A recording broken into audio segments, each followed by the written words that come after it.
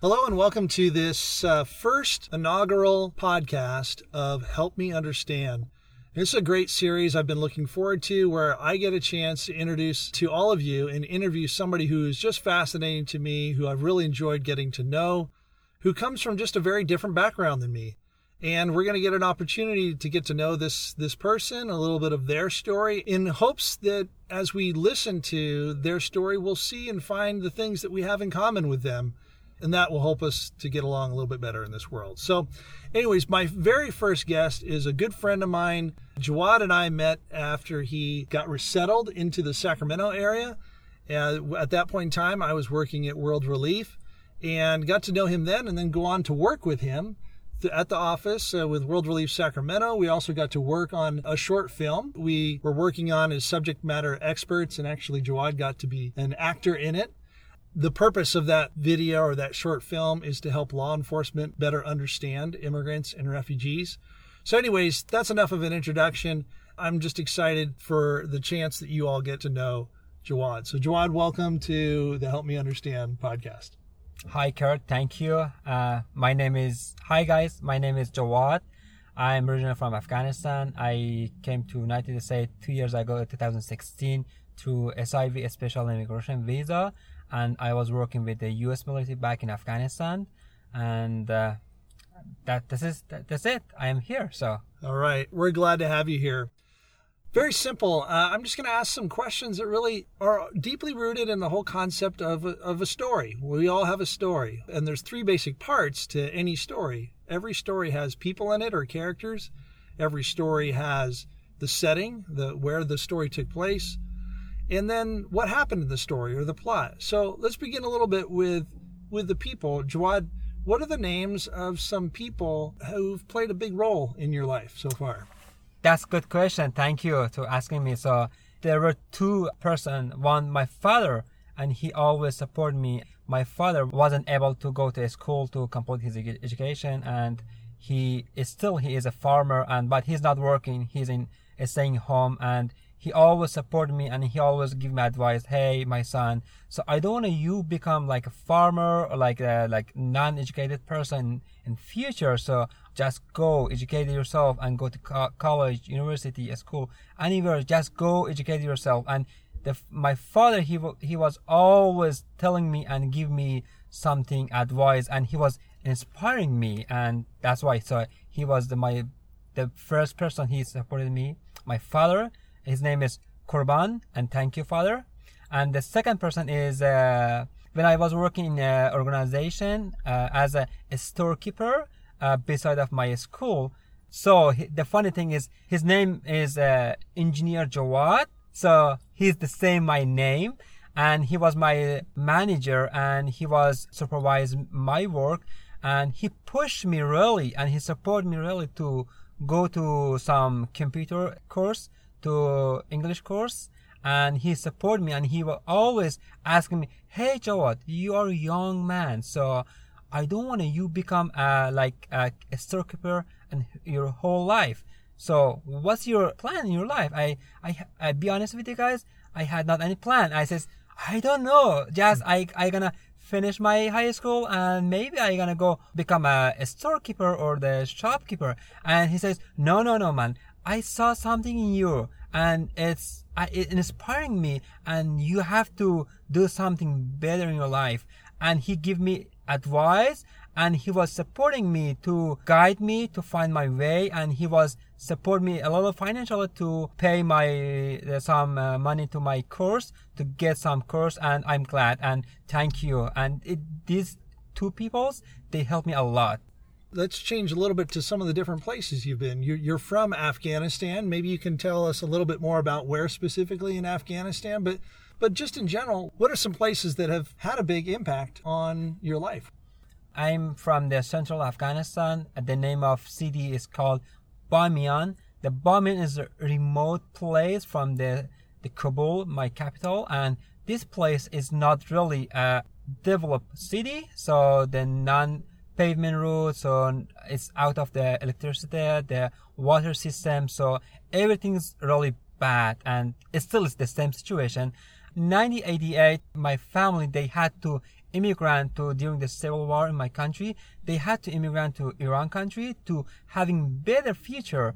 And so I was very young, like a 1 year kid. And so we stayed at Iran country for 15 years, and I went there to school. My family find we had not any good future here, so we have to go back in Afghanistan, because if we're gonna stay whole life here, the government, they're not gonna give us a citizenship. So that's the worst things.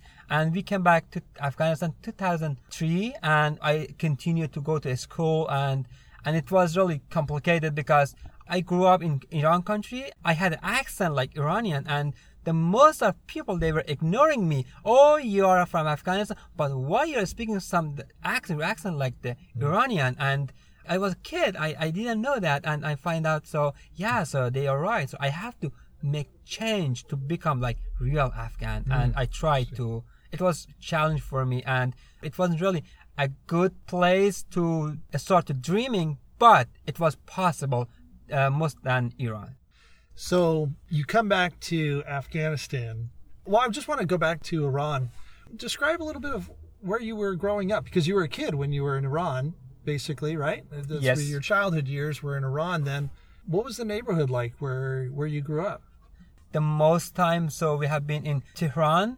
Tehran is the capital of Iran. It's really a good city, but we were not a state and middle of city. So we just beside of around the Tehran by the name of Pakdash. So we were a refugee, and we were not allowed to go to some place, even some traveling around. So we were limited on that city. And the neighborhood, so they were so kind with us, and they know us, and we know them. That's why. So the only place I was feeling safe, it was my neighborhood place, because I found too many good friends with Iranian and with some other Afghan kids like me, and we had a good time. And the beginning, I never thought so we will go back in Afghanistan, because I was kid. I was grew up in that place. I thought, okay, so I'm gonna stay here for whole life.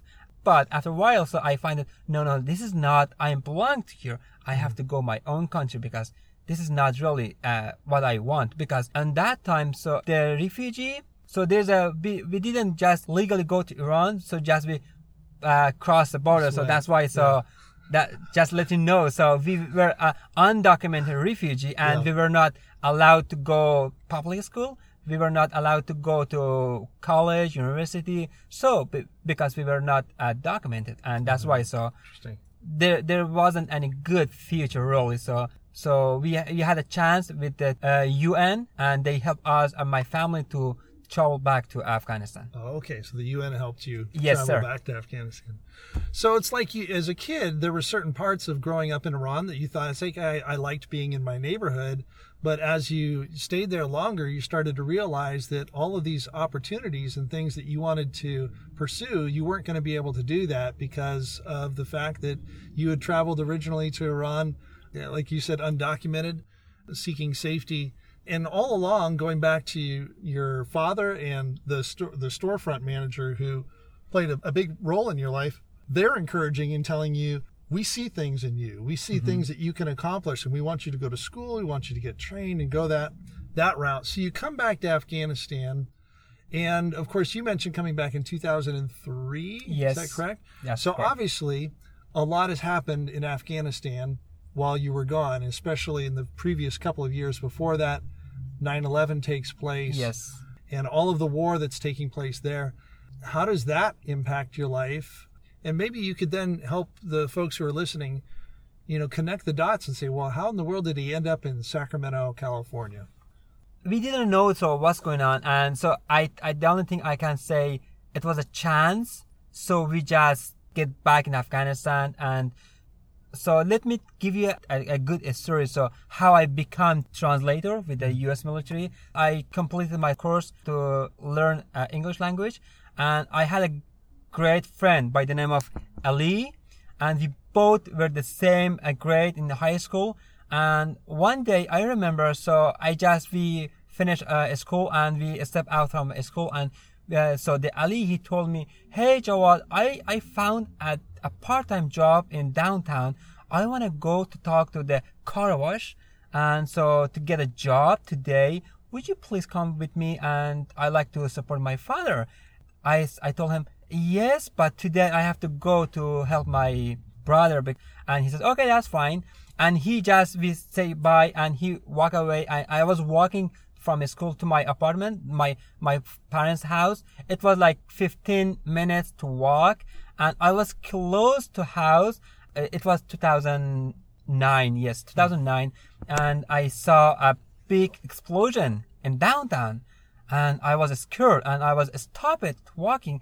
I saw in the sky a big, huge smoke, and I thought, wow, this is really bad, suicide attack, and I something from my inside inspiring me, something bad news. And I was walking slowly to my house. I stayed in my house the whole day. And tomorrow I went back to school and just saw the place of Ali, my best friend. It was empty. And I was curious because he never kind of that kid, so careless about the school. And I asked the teacher, sir, so do you know about Ali? He did call you and he's coming to school, and he says, I don't know.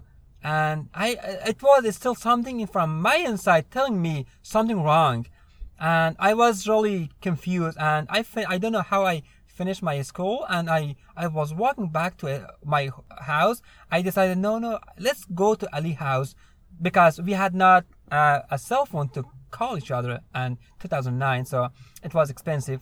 And when I was walking to Ali house, I saw some people going to Ali house and coming back, and some people and some crying, and I was start to scared something, and I stepped inside and asked Ali's brother, hey Muhammad, how are you? So what's going on here?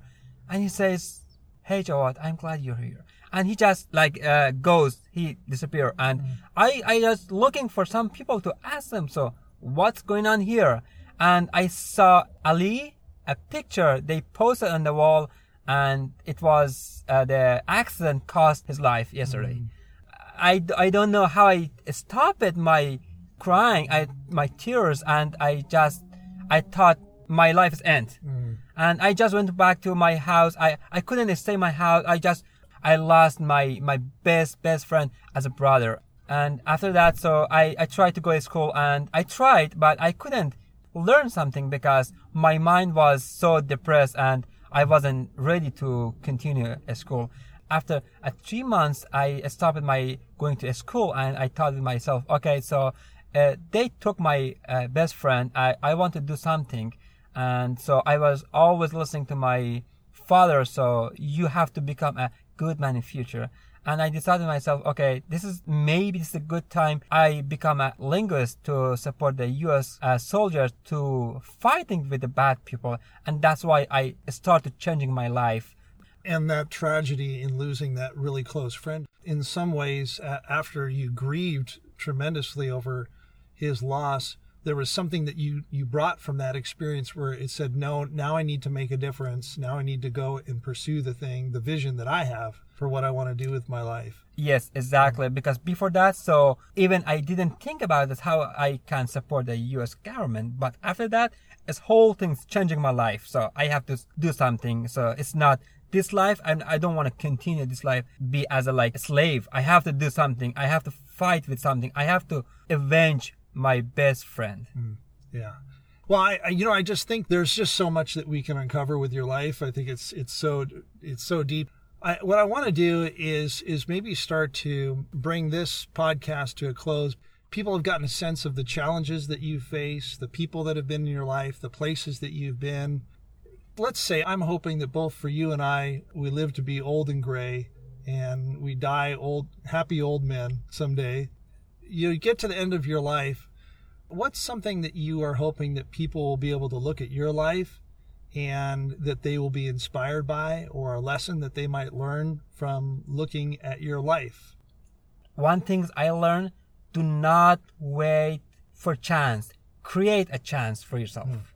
This is the big mistake. The people, my friend, they think, okay, I'm waiting for a good moment, for a chance to do my life changing. But no, as I believe, create a chance for yourself. Maybe someday never come to you.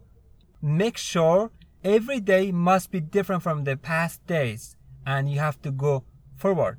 If every day you feel is the same day you had, it means the signal you're stuck in your life. Yeah. You have to see the every day is different from your past days. This is my advice. So if you're gonna follow this simple, and you will have a good achievement in your life. Well, the amazing road that has somehow led you to Sacramento, California, I'm sure that when you were growing up, you're kind of like, I'm sure that never popped in your head, hey, someday I'm going to live in Sacramento, California in the United States.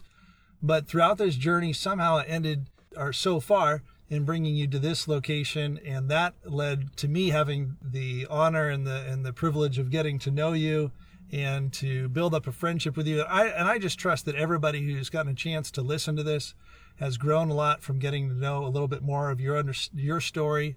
And I think we're inspired with the things that you have been able to accomplish and the wisdom that you have gathered.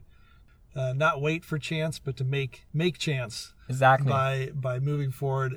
I want to thank you for coming on to this very first Help Me Understand podcast. I'm so glad that you got to be the person who launched this whole new podcast. We look forward to bringing more in the future, where I'll get an opportunity to interview people who just come from radically different backgrounds than mine, that I think we could learn a lot from by listening to their story. And along those lines, if you're listening to this and you even think of somebody, you're like, oh man, Kurt, I know of somebody who probably comes from a pretty radically different background than my background. And the way I describe my background is, well, I'm a white guy from Marin County, California, upper middle class. I come from a conservative Christian background. If you think of people, you can always suggest a name as well through the suggestion box on the website, and that's at www.kurtelewis.com.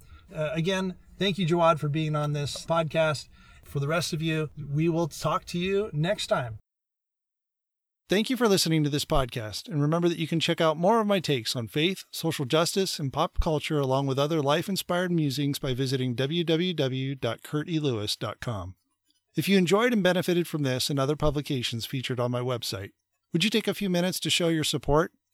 First, you can share it with your friends via social media, text message, email, word of mouth, pigeon bird, cave art, whichever you prefer.